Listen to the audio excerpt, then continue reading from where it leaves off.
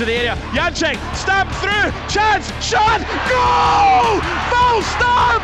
Unbelievable scenes at the end for the derby!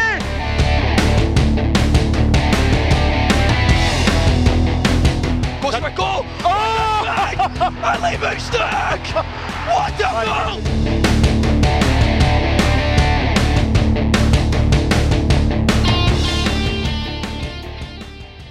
Hello and welcome back to Scarves Around the Funnel, the podcast dedicated to Heart of Midlothian Football Club, who have finally conceded a goal.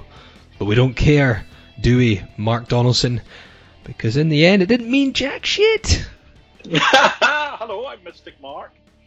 I think it'll be 2-1 Hearts. The only thing I didn't get right was Benny Binningley scoring the only goal. I meant to say man of the match. How good was he? He was indeed. I am Laurie Dunsire, joined by Mark Donaldson for this week's episode of Scarves Around the Funnel. And we just seem to get used to winning. It doesn't matter whether it's Peterhead, Stirling, Inverness, Celtic. We just keep rolling on, don't we? Momentum. Yeah, so the big question today, given the time of recording, when Messi comes to Hearts, does he take the place of Ginnelly, of Mackay-Steven, or of Boyce? It's a tricky one. I mean, you always need some squad depth, I suppose. Maybe, yeah. He'd have to play his way in. I mean, to be fair, Scottish football is different from any other league, so you're not just going to be Benny Benassi and straight in the side. You might just have to bide your time, Lionel. Yeah. Indeed. If he came, I'm sure he would make an impact. Imagine what he would do in Scottish football. Oh! Could he do it on a cold night at Peterhead? Oh, good. Honestly, just allow yourself to dream just for a second. Would it?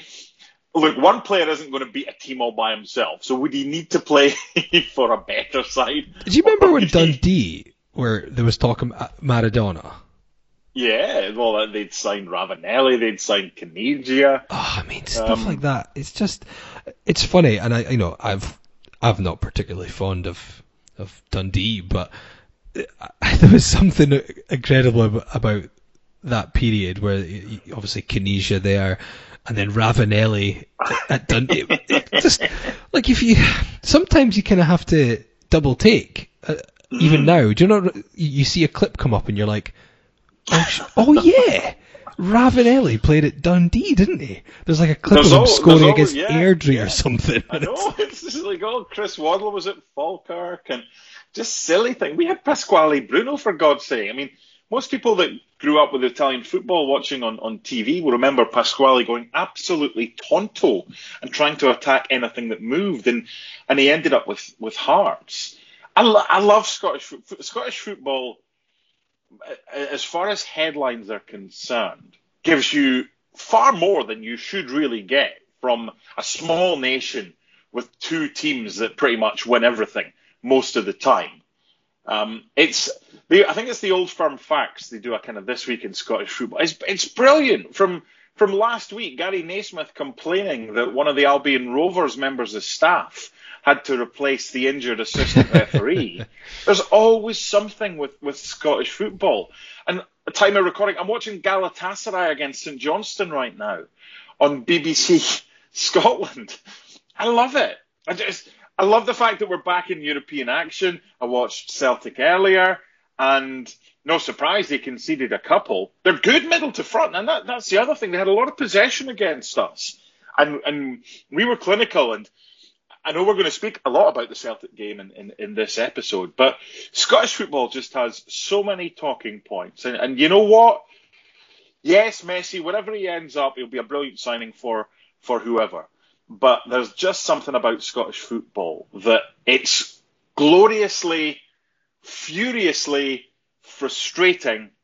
But I don't know if we would swap it for anything. Hearts are our team. They frustrate the hell out of us. But you know what? From time to time, like on Saturday, they give us a brilliant weekend to remember.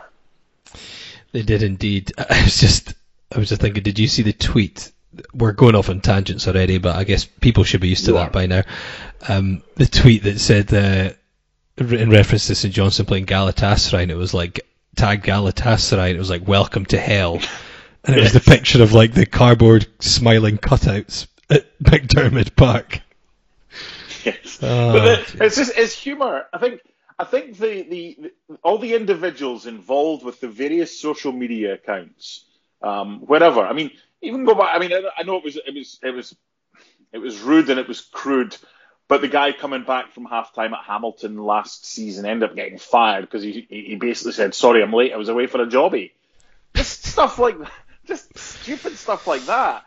Whoever's involved with all the social media accounts, just very, very clever. They really are trying to outdo each other. There's a couple of times you think, I mean, if it's a Hearts Hibs going back and forward with each other, you're like, oh, should we have said that? But it's just fun. People take life too seriously these days. I'm in a good mood today.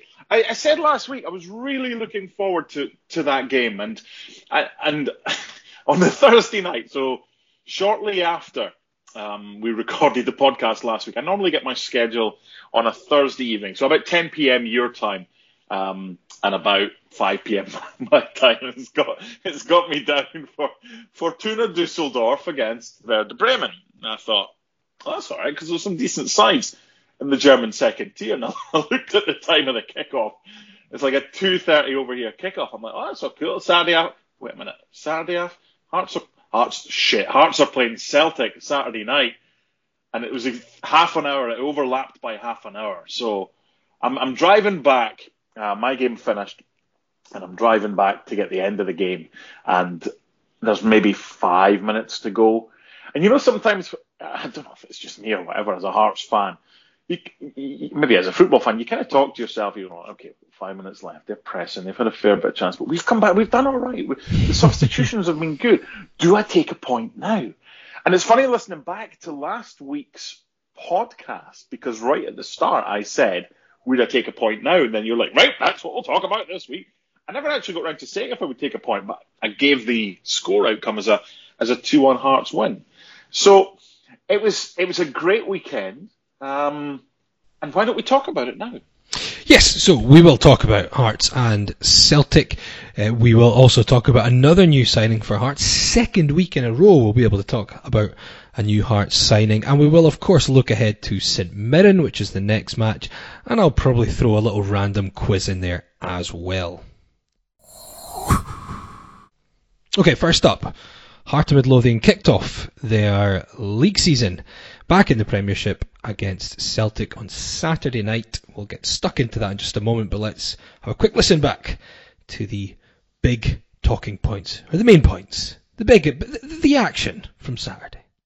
Celtic getting us up and running, and the Hearts fans letting them know that they're back, and the Hearts are back in the Premiership. And what a fixture to get us started. Ginnelly on the right, gets away from Starfelt, chance here for Ginnelly in the box, cuts it back towards Boyce, behind the Northern Irishman, still on, Boyce, across the area, Gary Mackay-Steven! And it's Hearts who take the lead here in less than 8 minutes, and it's the former Celtic man, Mackay-Steven, who slots it in from 4 or 5 yards. Ball forward, breaks to Edouard, nice touch back, it's Ralston charging forward into the box, it's away from one man, and another, and scores! And Celtic are level. And it's maybe the man you would certainly not expect to. It's Anthony Ralston who gets his first of the season. Hearts carved open, and it's really good composure in the end from the 22-year-old. And it will be Michael Smith to take the free kick. 90 seconds left of the 90 minutes. Smith curls it into the box, headed towards goal, and into the back of the net! Unbelievable. It's John Souttar! And Hearts may well have nicked this with just over a minute left of normal time. And it's first of the season for John Souttar. Ball hanging into the box by Michael Smith from the free kick. And it was John Souttar who rose the highest to nod past Scott Bain. And Hearts retake the lead. Heart of Midlothian 2, Celtic 1. Still in the box, Hearts haven't yet cleared. Eventually with Smith, it's away and it's over. And Hearts have consigned Celtic to their first opening day defeat in the league since 1997, and Hearts get their first win against the Hoops since 2018. And what an end to the game! It's the man that was deemed not good enough for Celtic who twice comes up with two world-class saves to deny his former team and ensure that his side emerge with all 3 points here at Tynecastle Park. Celtic disconsolate trudge off the park. Ange Postecoglou's stuttering start at Celtic Park continues. We'll be back in just a few moments to analyse all the big talking points from the game. But full time in Gorgie. Gorgie rules. Hearts are back. Heart of Midlothian 2, Celtic 1. Gorgie rules in the capital, and Hearts, after having lost 9 in a row against Celtic, just 2 wins from 33, get a victory, which means Robbie Neilson can end a 9-game winless streak, having never beaten Celtic as a manager beforehand. It's the first time Hearts have beaten Celtic on the opening day since 1941, and it's the first time Celtic have lost on the opening day of the league season since 1997, when they lost 2-1 in Edinburgh. And that was the way it went this time as well. Before we get to all that, a quick word on the starting 11, which was pretty much what we expected, bar one change. I mean, we talked about it possibly happening, but we thought he would stick with a sort of Haring and Halliday combination in the middle. But it was the 3-4-3. Pollock and Nongdouye dropped out. In came Suter and Benny Beningame for his first start, just 24 hours after signing at the club. What did you think of that? I said last week that the team selection will tell us how Benny Beningame performed in training, and clearly performed well. Robbie Neilson coming out afterwards and saying, I only thought he'd get an hour or so. But you know what? He played the whole game, and he was brilliant. He was a Rolls Royce of a performance. Now, this is where who the hell are we signing him for? He's hardly played all these games, and Budge over and Neilson out and all that pish. They've gone quiet, and they'll be back. They'll be back. No, fine. No issues. That's the way they are. That's fine. This isn't a negativity podcast this week. There's plenty more of those. Don't you worry. We'll have plenty of time for that. We didn't know. I thought Haring would start, and he didn't. It was Beningame, so he clearly showed up well in training. I like the fact that he's, and that look, let's be honest, that was the first time pretty much every Hearts fan had seen him play properly. You can go online and pick out highlights, and agents put DVDs or whatever together to showcase their client. It's not until you see someone play against good opponents. So the area of the park he was playing in, right? Forest, Turnbull, Abada, Soro and McGregor, they're kind of midfield areas. But what they do, and they tried it again earlier today against Jablonec, was bring their fullbacks in. So it was interesting listening to Andy Halliday this week on his podcast that him and Cy Ferry and Kevin Kyle do. And Halliday was talking about Hearts in the build-up, pretty much being willing to allow Celtic possession of the ball in certain areas of the park, and knowing that what seems a 3-4-3 formation, with the 2 in midfield for Hearts, the 2 wing-backs, and then the 3. He said they worked on that becoming a 5-2-3, and they knew it would. But they didn't make it a 5-4-1 because they didn't want Mackay-Steven and Ginnelly coming back, and then there was no out ball. Robbie worked on the specific tactics for this game of a 3-4-3 in possession, or a 3-4-2-1, but a 5-2-3, because he knew that the likelihood is that their fullbacks would come in. Now, the proof of the pudding is in the eating. So the change had to be made, pretty much. When Peter Haring came on for Gary Mackay-Steven, we were being overrun in midfield. So it worked. The formational change worked. Now, we talk a lot about devil's advocate on this show. It could have been a red. I'm not saying it was or it wasn't, right? But that type of challenge could have been a red card. It wasn't offside, their chance. And I can't remember which of their players had a nasty challenge on Andy Halliday. Sorrell. Yeah. So it's easy to re-referee a game afterwards. There were a couple of mistakes that were made. We were slightly fortunate. We had our goalkeeper to thank at the end. But you need that luck when you're playing against better sides. Were we great? No, we weren't. We were fine. We started well and we finished well, with the exception of the added time at the end of the game. But there were spells in the middle of that game that you thought, geez, we're lucky to be a goal up here and still on and still ahead. And then they got their equaliser. And at that stage, I'm thinking, after they got the equaliser, if you'd asked me, would I have taken a point then? 100% I would have done. But Baningime, great. Halliday in there. It's going to be different against St Mirren. It's not going to be the same tactics. It might not be the same personnel. But you know what? It was enough to get 3 points against Celtic because we kept pressing to the end. We knew they couldn't defend set plays and set pieces, and we knew they would be tired. I think everything just worked, whereas we still weren't at our best. No, game started pretty well though, with a decent tempo. It was only the 8th minute when John Souttar stepped out, played Ginnelly in on the right. He got past the unconvincing Starfelt on his debut. Starstruck. Yes, indeed. Kevin Kyle called him Carl Starstruck. How apt. Boyce couldn't get a shot away, but he managed to force it across the goal, and they were pretty much queuing up at the back post. Gary Mackay-Steven finishing it off.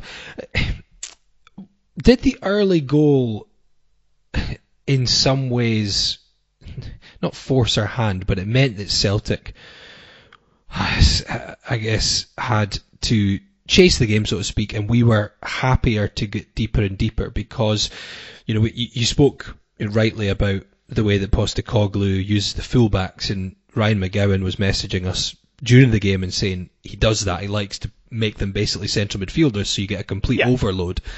The only thing I slightly disagree with Ryan, where he said Hearts aren't playing a back five on purpose, they're being forced to, and it's like it's somewhere in between, because I think it got to a point where I felt like we were happy to be a back five, and I get it to a degree.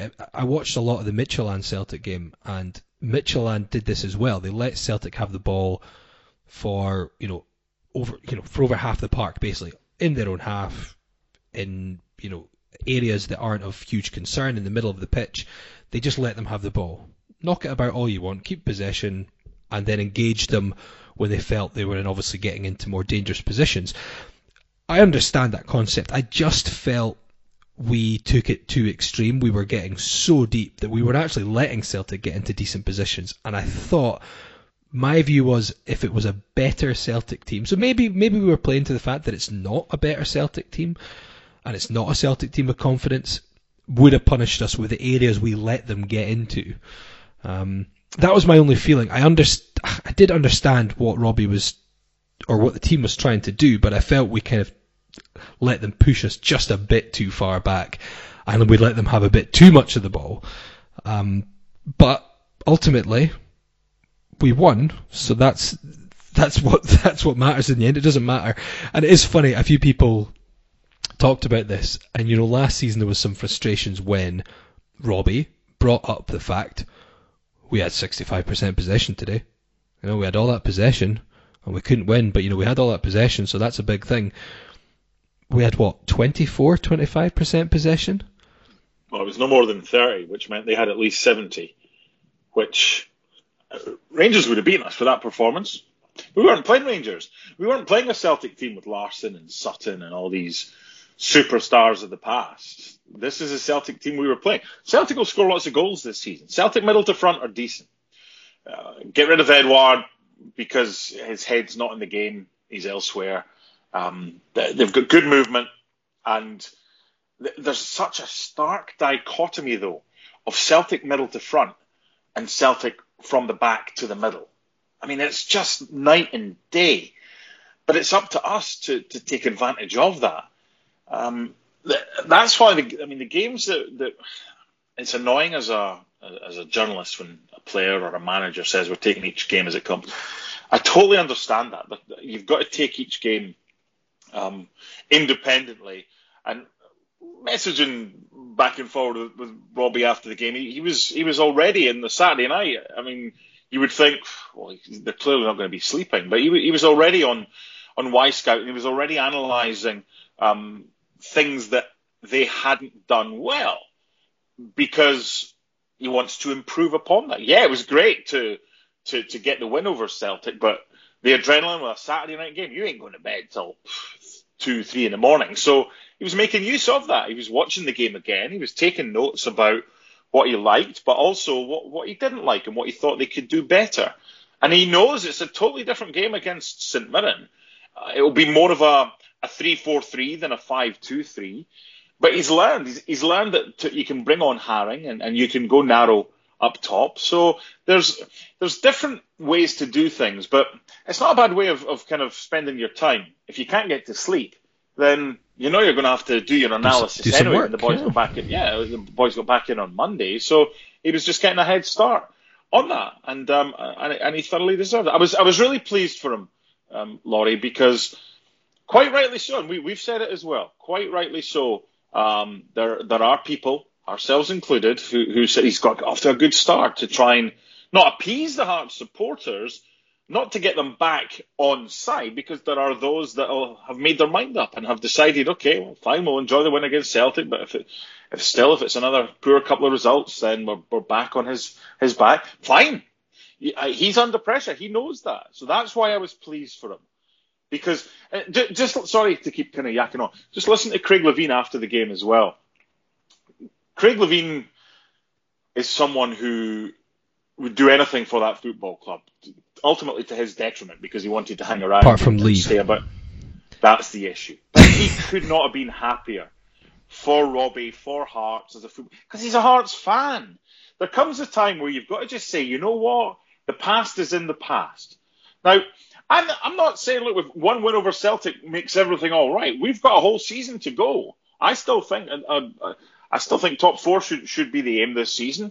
I still think it would be unacceptable if we didn't get top six. But sometimes you can just be pleased for your pals or pleased for someone that you like. And I was pleased for him. I was delighted for Craig Gordon and others as well. It's nice when good things happen to good people. That's all. Fair. That's fair. What wasn't nice was when Anthony Ralston, of all people, just breezed through the spine of the Hearts team. And to be fair to him, a fine left foot finish for only his second ever Celtic goal, and finally ending Craig Gordon's run of more than 11 games without conceding. Like you say, I agree with you. At that point, I feared the worst. I couldn't see how we could change the course of the game, because we'd been pushed so far back and we'd had so little of the ball for so long. And I think most fans, when it came to the 68th minute or so and saw Gary Mackay-Steven going off for Peter Haring, had a little groan, or maybe a big groan. And I have to say, although I wasn't groaning because I was live on air, I did feel slightly confused by the change, but one of those where it's a case of, well, that's why Robbie Neilson is the head coach and not any of us. Yeah. We say this every week. Whether it's Hearts or whoever it is, we are all so-called experts. No one can ever take an opinion away from anybody. We're going to become North Korea if that happens. Everyone's entitled to an opinion. That doesn't necessarily mean that our opinions are right, but how many times do we have to say it? We base our opinions on things we read and what we hear. Now, we don't hear everything. We don't hear a lot. They kind of choose, and it's no surprise that we're getting to the stage with so many media outlets and a thirst for info, for knowledge, that Rangers are saying, well, if you want to cover Rangers, you're going to pay $25,000 and here's what you'll get in return. Other teams are saying, well, club media is the only place that you'll hear the truth. which at times this is where I want to be. I want to be praiseworthy to you, because a couple of my friends of mine who are Celtic fans were actually listening to Hearts TV and thought that your commentary was very balanced, was decent, and unlike a lot of club commentary, including Celtic, because Celtic's like, wait a minute, there's another team playing, and Rangers are the same. And you and I have had this discussion. Are we kind of too down the middle type thing? But we are what we are. So I think that's praise from Celtic supporters in that. So to have your own kind of club media, I totally get that. Especially over the last 18 months, it's been important. But there has to be a place for questions. I mean, it's like when Celtic got Ange Postecoglou in, and they had the fans asking them questions. That just blew up in their face, right? And then I don't think they allowed any of the mainstream media to question Peter Lawwell when he left or anything like that. It was all done in-house. So there's got to be a happy medium. You've got to allow access to journalists to do their job, to ask questions that in-house media wouldn't ask. So with Hearts, I think we're in a situation at the club whereby I think it's run well from a media perspective. I don't think they try and hide. I don't think they try and paint over the cracks too much. I think we could do a lot worse for our in-house media. I've forgotten what we're talking about now. Oh yeah, it was 1-1. Haring came on, and yeah, it changed the game. Slightly going to a 4-4-2. And yeah, although we'd been pressed back for a lot of the game, the closing stages, we did look like we were going to try and press them and maybe try and nick a winner there, which I suppose makes sense given they'd had a long, tough match in Denmark just a few nights before. John Souttar battling hard. Haring then picks up the ball, wins a foul as we approach the final minute of the 90. Michael Smith floats it in, and a player at the end of it who I think everyone apart from those associated with Celtic would probably feel like that's something that really makes you pleased to see something like that happen. John Souttar, after 14 months he had out, as well as all the other injuries he's had already in his fairly short career at this point. First goal since April 2019, and the beaming smile on his face as he celebrated it, I thought was terrific to see. So, first off, how good was that to see? And second off, how bad was Scott Bain? It was a combination of goalkeeper and defenders, but that for me, I don't really care. For me, it's all about Hearts here. Looking back at the first goal, John Souttar, his anticipatory skills to go and pick the ball up. When I looked back at the highlights, that specific intervention, I'm not sure if he was the one that gave it away in the first instance. Fuck me, St Johnstone, I've got a penalty and a red card for the goalie. Goodness me. I'm not sure if he was the one. I don't think he was, but he anticipated well. So for him to do that and be involved with the goal the way that he was, both goals, because he set up the first, but the second one, it's not until you see a kind of a still. There's like 3 Hearts players without anybody marking them, and it was horrible defensively from a Celtic perspective, but it's a great delivery. It really is. But I think we have a player, and you can always say, well, he's got to stay fit. If John Souttar doesn't miss a game this season and stays fit, if Josh Doig's worth 4, Souttar's worth double that. And why would Celtic sign Carl Starstruck for 4 point whatever when they've got John Souttar on their doorstep just along the M8, who I'm sure they could sign for, I don't know, whatever it would be. Yes, he has injury problems, but we're lucky to have him. We really are. He reminds me a little bit of the kind of career story of Craig Levein, in that Craig Levein wouldn't have played as many games as he did for Hearts if he didn't have those injuries. He would have been off to a better and bigger league. And Souttar will be the same. For everyone who enjoys watching John Souttar, enjoy him while you can, because he's destined for whatever he wants to be.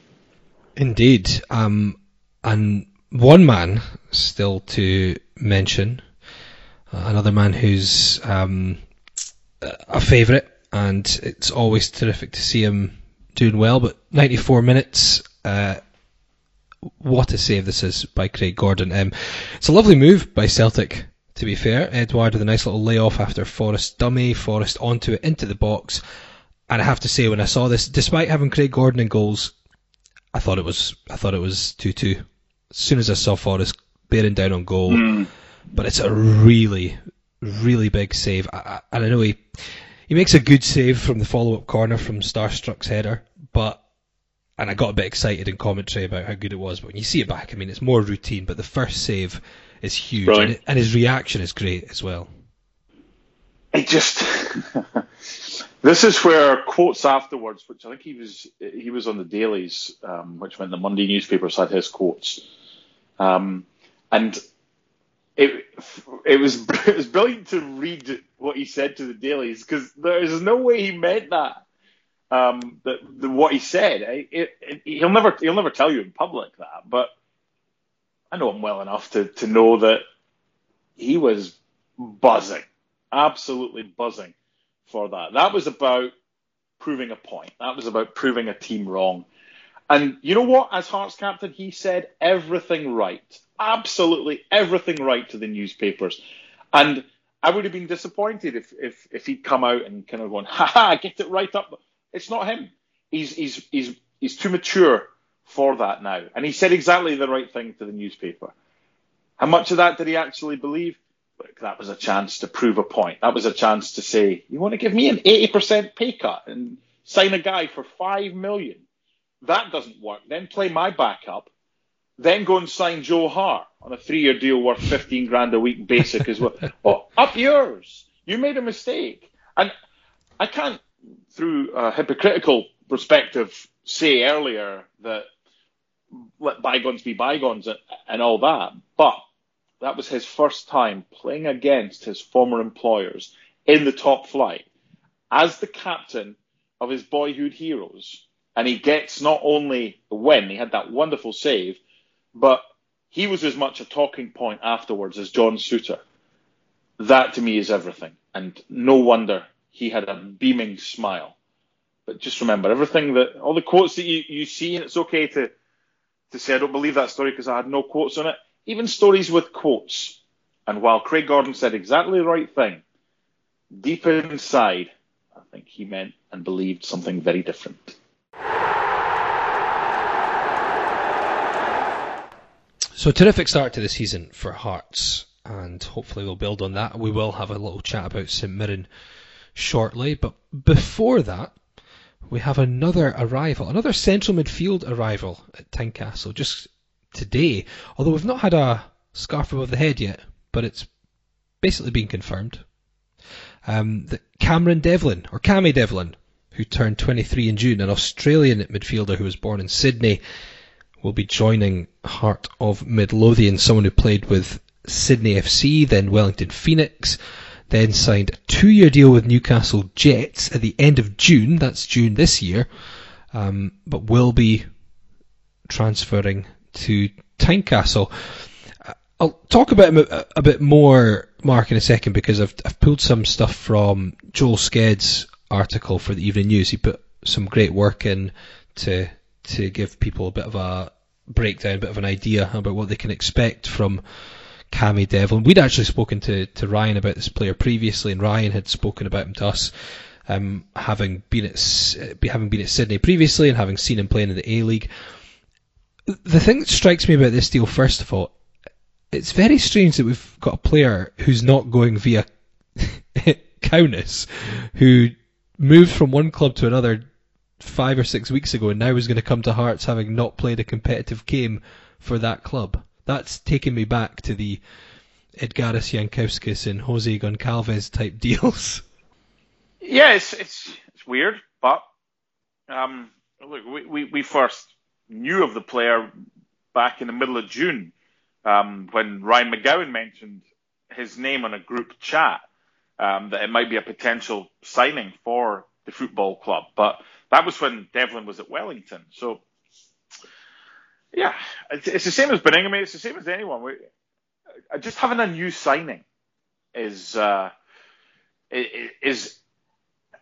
it's something to get excited about, because we thought we would have more new signings at this stage. Now, this might take a while.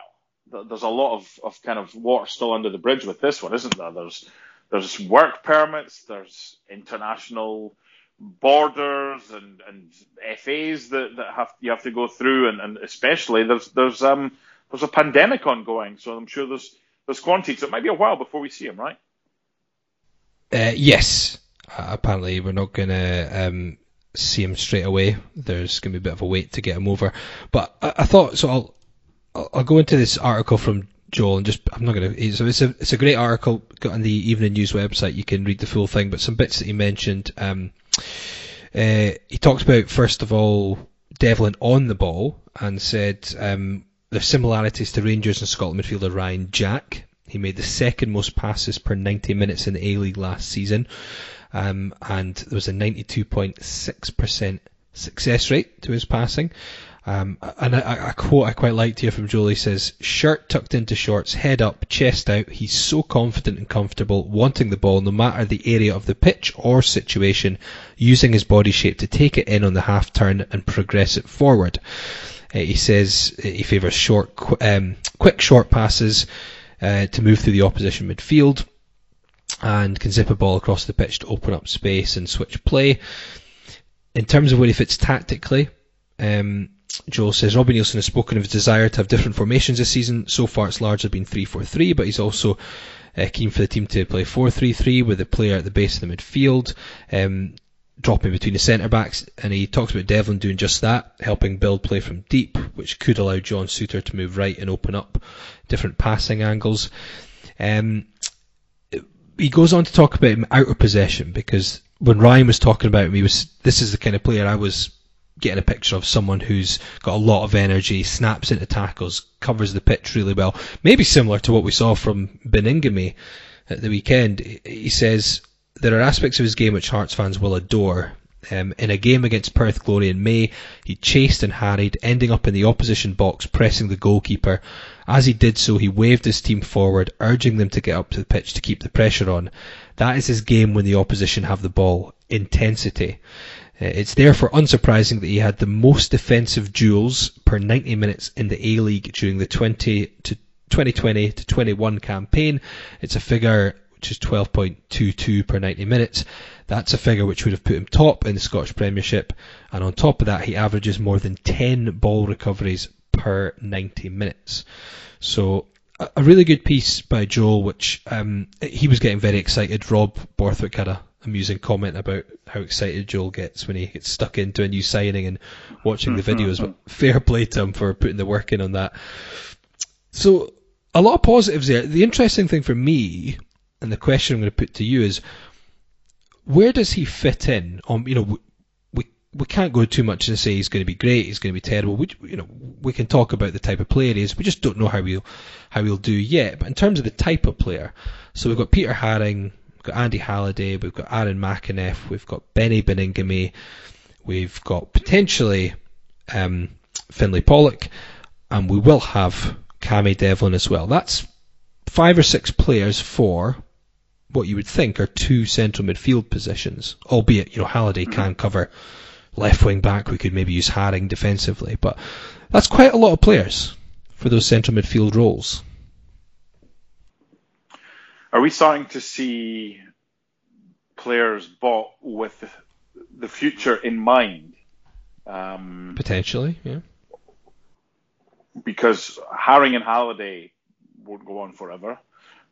They might have a season or 2 left, but it gives competition. I mean, ultimately, a team like Hearts, every signing that you make should be geared towards the future.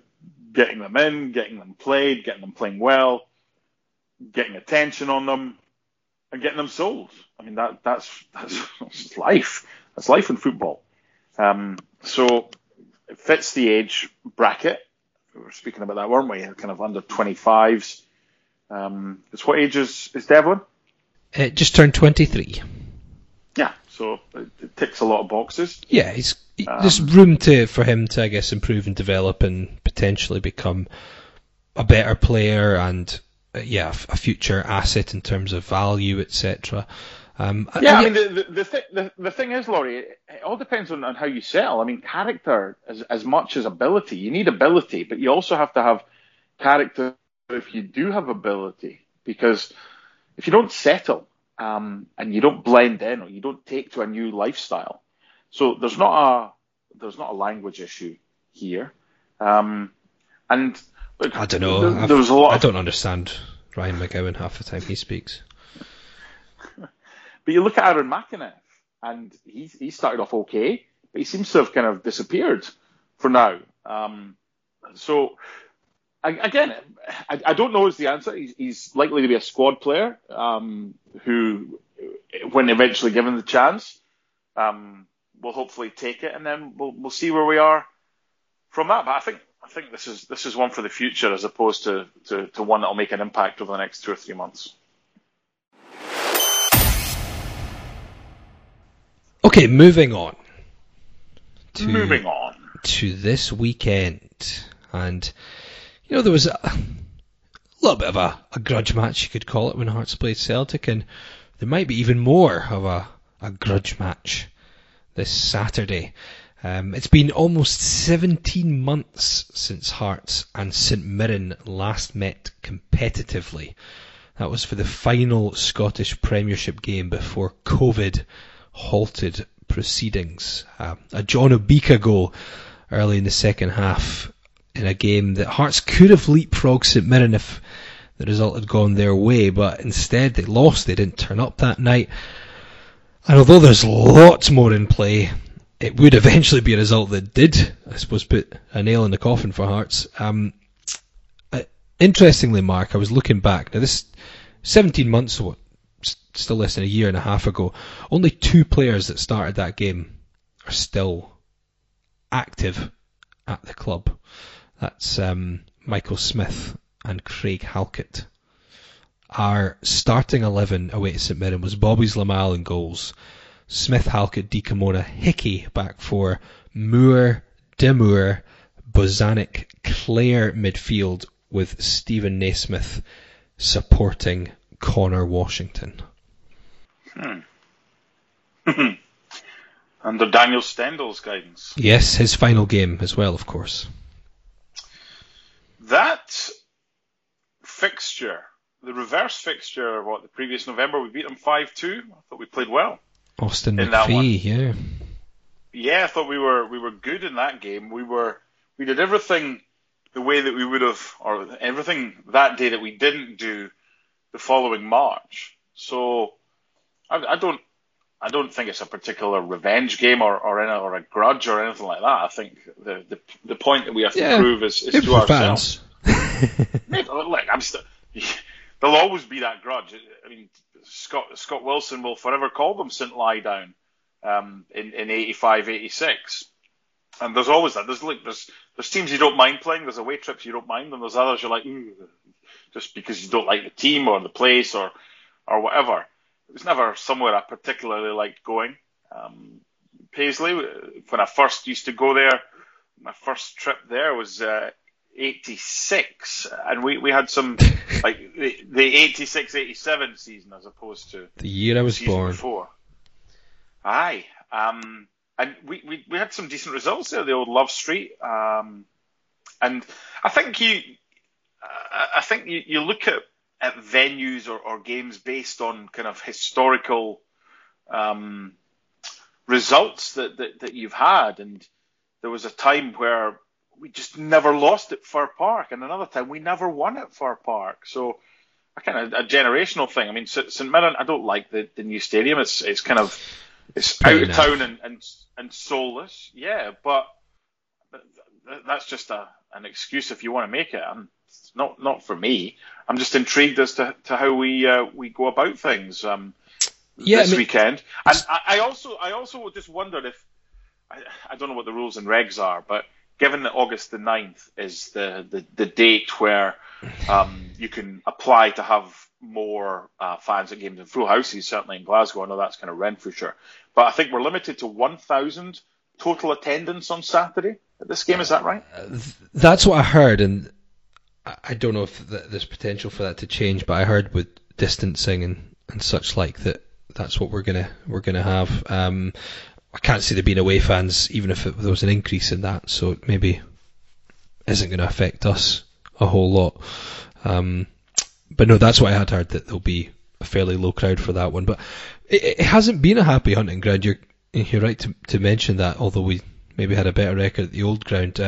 We've not won there competitively since the Scottish Cup quarter-final replay in 2012, when Jamie Hamill and Rudy Scatchell scored in a 2-0 win on the way, of course, to Hearts winning their last trophy.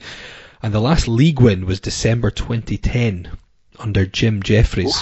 So last 7 games there, we've won 0, drawn 3, lost 4. We've only scored 2 goals and we've conceded 9.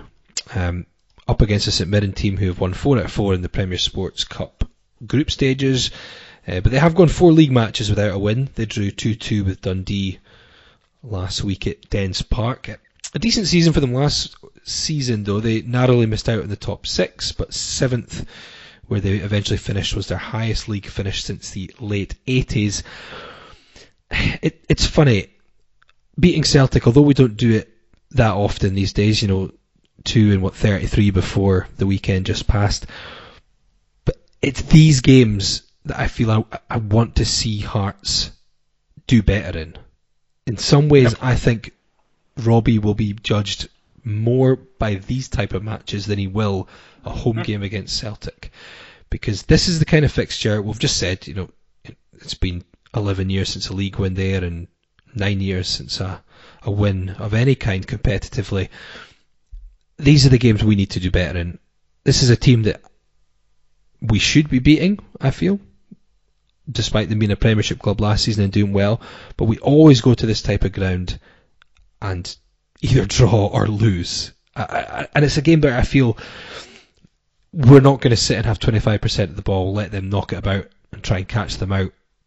It's a game where you would expect that possession would be even. And I'm in some ways more interested to see how this one goes, if that makes sense. It does. Totally.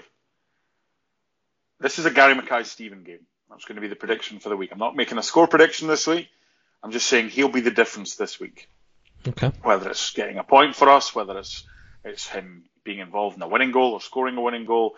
He is the type of player we need in a game like this to unlock an opposition defence. Mm-hmm. You can have this one for free because obviously we didn't play in the Premiership last season.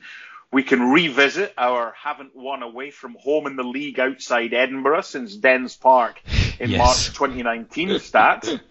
Yep. Which we don't like. When Sean Clare, of all people, scored the winning goal at Dens. That was the last time, the 9th of March 2019, the last time Hearts won away from home in the league outside of Edinburgh, because we obviously won twice. Top flight, at Hibernian. Yeah, in the top flight.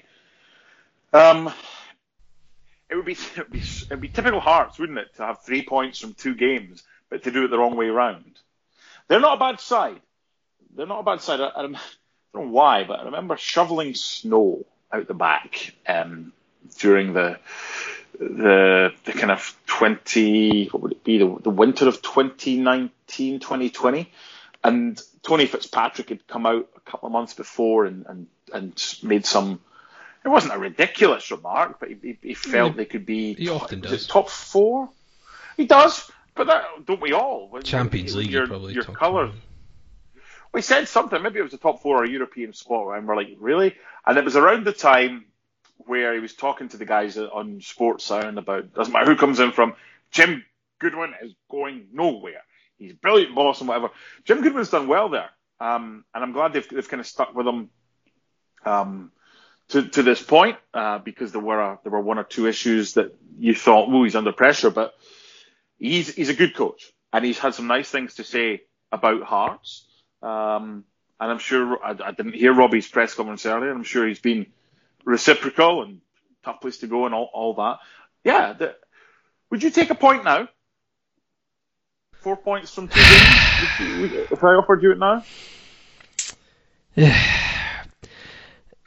No, but I'm greedy. Remember, I didn't think we'd lose last season. It would be. I can see why some people would. I wouldn't want to take a point, but I might. I wouldn't be surprised if we lost. That's the problem. I know. It's one of these games that any result, like home win, away win, or draw, would not be a surprise. No.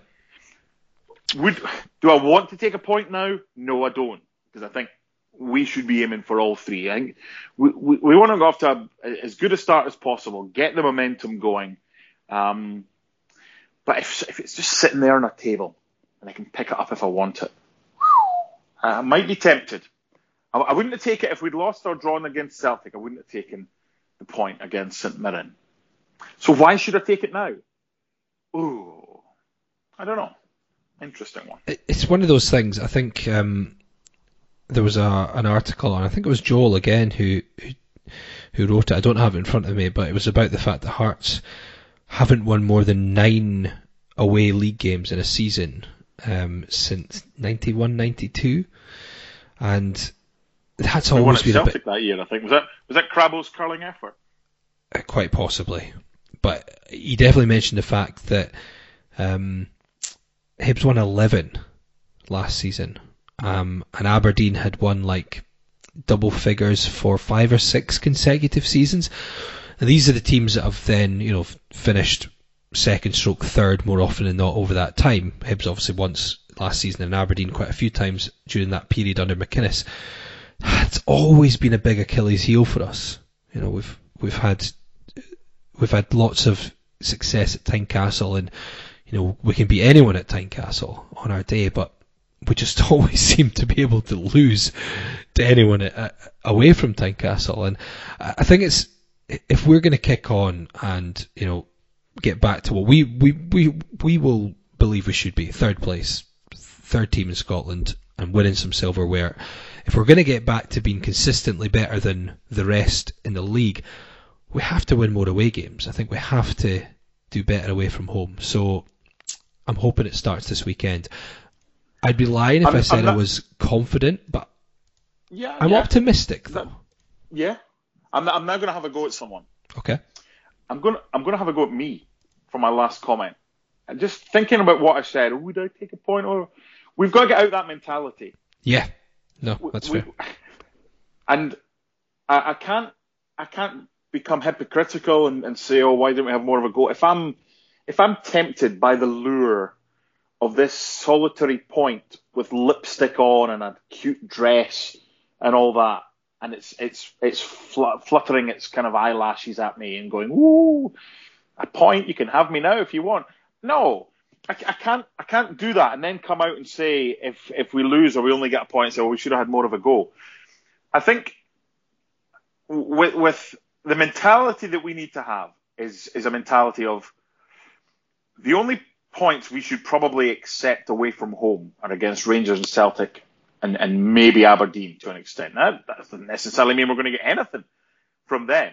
There's no reason why, if we're going to go to Easter Road and think we're good enough to win, and we wouldn't accept a point there, why am I accepting a point at St Mirren? So I'm changing my mind. I'm not taking a point now. That's fair. No. My second point is, I hope Robbie's in the mood of let them worry about us more than we should be worrying about them. There you go. I agree. Completely agree.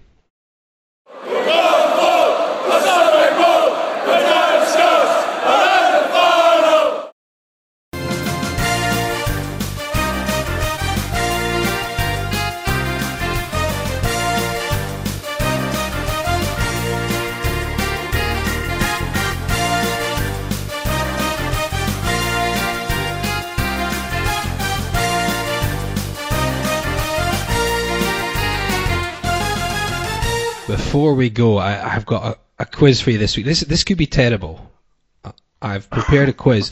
It's one of these. I don't know how this is going to go. I try and make it relevant. So, by the way, if any of the answers are Kerry fucking Katona after last week, I will not be. I listened back to that, and I still can't believe you did what you did.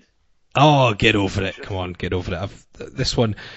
So we go to Paisley this weekend. The birthplace of Robbie Neilson, who was born 19th of June 1980 in Paisley. The same place that the likes of Gordon Durie, Brian Hamilton, Derek Lilly, Dave McPherson, and Robert Sloan were born. I have got a quiz. I think Brian Hamilton was on this day. There was some really. This is a little bit of a tangent, but it was really good to watch old footage. I think Brian Hamilton signed on this day in 1994. Okay. Ian Ferguson scored against Celtic.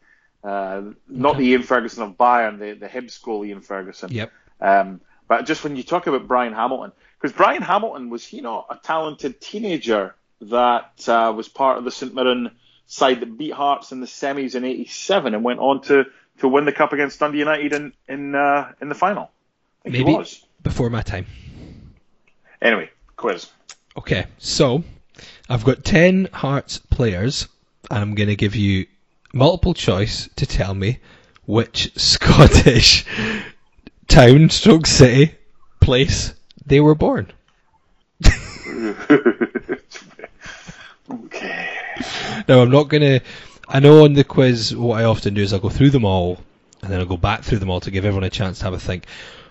Because I'm not convinced this is going to be a particularly good quiz, I know I was too deep in preparing it when I thought, is this a bit naff? That I'm going to go through them one by one, don't answer too quickly. We've come so far. Yeah, the Limmy, Double Doon. Yeah. Don't back. Yeah. I got you played that clip last week, and that's when it made sense, because what a lot of people don't realise, you put all the kind of sounds and everything like that in afterwards, in post-production. Yes. And we're just recording this, and I'm like, Limmy? What is Limmy? Oh, you don't know what... Now I know. Okay. Don't back down, double down. Don't back down, double down.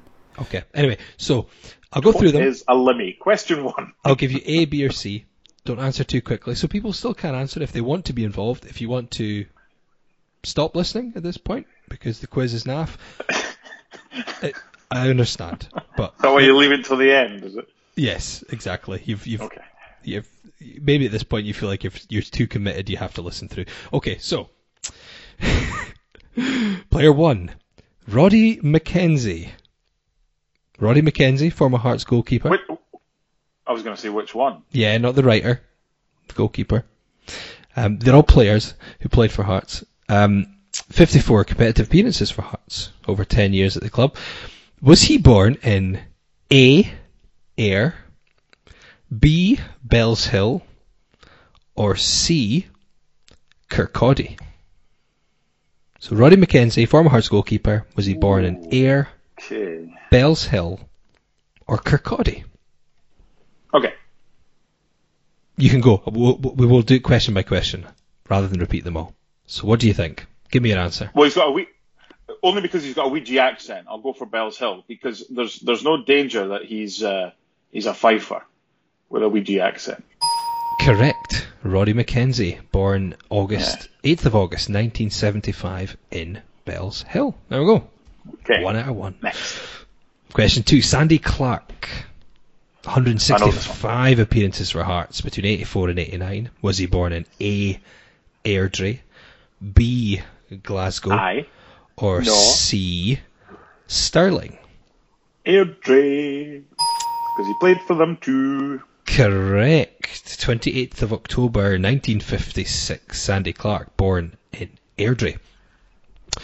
Question 3. Danny Wilson, not the band. Danny Wilson, the centre back. 85. Do you know who the lead singer in Danny Wilson is? Eh? Do you know who the lead singer in Danny Wilson is? And not off the top of my head. Probably remember when you say it. Gary Clark. I would just wonder how many people think the lead singer in Danny Wilson is A, Danny Wilson's a person and not a band, and B, Danny Wilson is his name. It's not, it's Gary Clark. Anyway, the options are A, Bathgate, B, Greenock, or C, Livingston. So, Bathgate, Greenock, Livingston. Where was Danny Wilson, the footballer, born? Bathgate. Incorrect. Was this in post-production when you put the... Yeah. It was C. He's over here now. Livingston. Was it? He's at Colorado Rapids now. He is, yeah, played for Hearts between 2013 and 2015, and of I like course, Danny Wilson. yeah, captained the club, but he was born in Livingston and went through the youth ranks at Rangers. Okay. Represented by a very big Hearts supporter himself, Alan Preston. Yes, that's correct. Don Cowie. Ding! Can I get a ding? No, not for that. Oh. No. Don Cowie, question 4. 84 appearances for Hearts between 2016 and 2018. Was he born in A, Coatbridge, B, Dingwall, or C, Inverness? He's an Invernessian. Yes, born in Inverness. Well, I tried to throw a Dingwall curveball in there, but no, you're right. The first one you could have said Kerry Katona, and it wouldn't have fooled me. Yes. Question 5. Gavin Riley. 32 appearances between 2015 and 2016. Was he born in A, Dumfries, B, Falkirk, or C, Motherwell? I think he's a Dumfries boy, is he not? Yes, he is. Signed from Queen of the South, his hometown club. Yeah. 10th of May 1993, he was born in Dumfries, the same place as me. You were born in Dumfries? I was, yes. Yeah, there you go. I mean, there's not much more to it Mum and Dad than on that. holiday or something? No, They live down there. lived in that neck of the woods. Not in Dumfries itself, but reasonably close by. I actually had not been, although I was born in Dumfries, I had not apparently physically been in the town since I was born until we played there in the Championship. Good away trip, that one. Yeah, very enjoyable. Liked the trips there. Question 6. Jim Jeffries. There's more. There's more. Yep, Jim Jeffries, 310 appearances, and obviously Lauder 2 boy, spells I think, is he as not? manager. Born in A, Dunbar, B, Musselburgh, or C, Pennycook. Oh, it's got to be Musselburgh then, because he lived in Lauder. Yes. And that must be where Yes, he yes. met Billy Brown. Billy Brown, Billy. who often seen did before the pandemic anyway, saw him in the pub around the corner from me sometimes. There you go. There we go. Musselburgh, yes. Had to get a Musselburgh lad in there. So we've got two players of the same name next. First up, Alfie Conn Sr. 340 competitive appearances for Hearts, 166 goals. Was Alfie Conn Sr. born in A, Kirkcaldy, B, Prestonpans, or C, Troon? Kirkcaldy, Prestonpans or Troon? I honestly don't know, so I'll guess. Kirkcaldy. Incorrect. Alfie Conn Sr. was born in Prestonpans on the 2nd of October 1926. Just He down lived the in road. Fife, I think. Did he not die in Fife or something? Well, let's move on to question 8, which is Alfie Conn Jr. Oh, okay. Was he born in A, Kirkcaldy, B, Prestonpans, or C, Troon? I'm sticking. This is going back to exams. If you screw up the first one, you get a similar question, you get the same answers. I'm going Kirkcaldy. Correct, yes. He was born There in we are. Kirkcaldy on the 5th of April 1952. Only 21 appearances for Hearts in 1980. Played for yeah. both Rangers and Celtic. Mm-hmm. Indeed. There you go. I've got 2 more for you. It's almost over. Kevin Kyle, question 9. Was he born in A, Ayr, B, Stranraer boy. Nairn, or C, Stranraer? Yes, Yeah, it was just Stranraer. Stranraer. Yeah, 22 appearances, So, 10 goals. Yep. Okay, let's finish it off. Final Let's one. let's get this one. After last week's final one, what you got planned for me? Timbuktu, No, out of I don't think Mongolia, so. or South Morocco? I don't think so. The answer is D, Dunbar. Graham Weir, 78 appearances for Oh. Hearts. Was Graham Weir born in A, Coatbridge, B, Hart Hill, or C, Perth? No, he's too posh to be from Perth. He's not posh enough to be. I was going to from say Perth. Too posh. What were the other two? A, Coatbridge, or B, Hart Possible. Hill. I mean, I don't know. Both of them very plausible. Hart Hill, I don't know. Is it- Correct. Hey, Graham Weir was born in Harthill on the 10th of July, he's not 1984. perfect. Hello, my name's Graham Weir. There you go. What did I get? 7? I don't know. I didn't bother counting after a bit. Why have you gone from 5 to 10? 5 was, I'm not complaining, but 5 was a kind of, okay, fine. Then you went to 10 last week and you were... I don't know. Is this your thing now, is it? I kind of wanted to throw Jeffries in there, so I got a Musselburgh one, and then when I got to 6, I couldn't do 6. I had to go to 10 then. You're weird. You're weird. Anyway, there you go.